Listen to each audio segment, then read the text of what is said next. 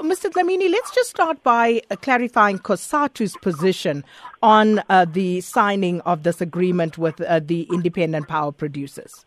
COSATU for a long time been opposed to the IPPs, and to the extent that we have a Section 7 application at NEDLAC, which is a platform where we're supposed to be engaging with the government on these issues.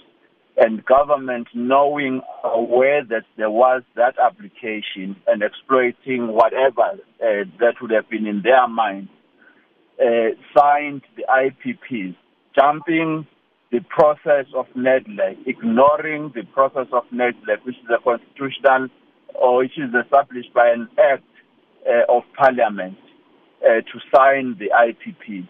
Now, they've misled the public. I hear you explain our position to say that this is going to create more jobs, but they don't tell us how many jobs will be lost per this decision, because it's over 40,000 jobs which are linked to the IPPs, which are linked to the power stations and the communities around the power stations which will be affected by this decision. So COSATU has taken that position that we firstly want to engage with the government and the ANC in particular in the envisaged political council meeting to get an understanding why would they ignore a constituted structure of engagement on this matter.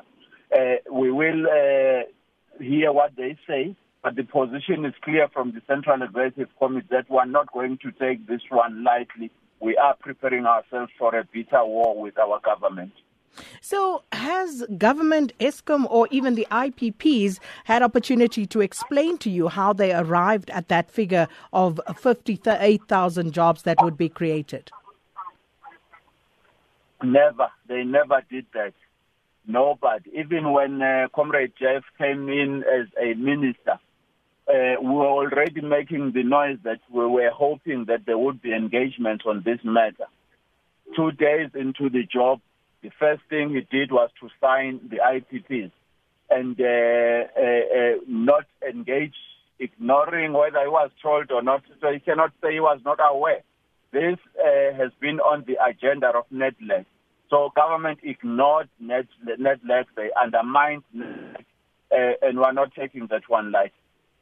So if I'm to just flip that on its head for a moment, you're talking about 40,000 job losses. So are you saying that these job losses will not, the people will lose their jobs, would not be able to be absorbed by these IPPs, one? And number two, how were you able to quantify the job losses yourself? The analogy that people will be reabsorbed into the IPP is similar to saying those who are employed in the power station must accept that they will lose these jobs and then they will be reabsorbed. It's like saying they must die because they will live through the IPPs tomorrow. It's a fallacy. It doesn't work that way.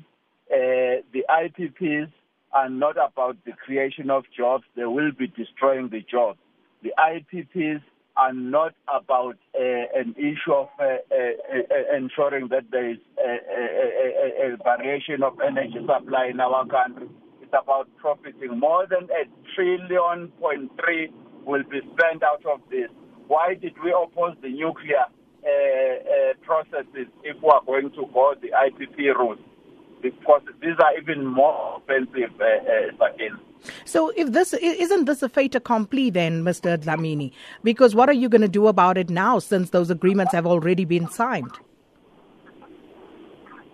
Let them tell us that into that meeting where we'll be meeting, then we know what is our next course of action. We're not going to allow this bloodbath. Already the mining sector is threatening to lose over 15,000 jobs in a period less than 3 years this time. There are job losses all over the country, and we cannot accept any explanation that says the agreements have been signed, the contracts have been signed. Why signing the contracts at night? and signing this thing without engaging with all of us, knowing very well there's a NEDLAC process.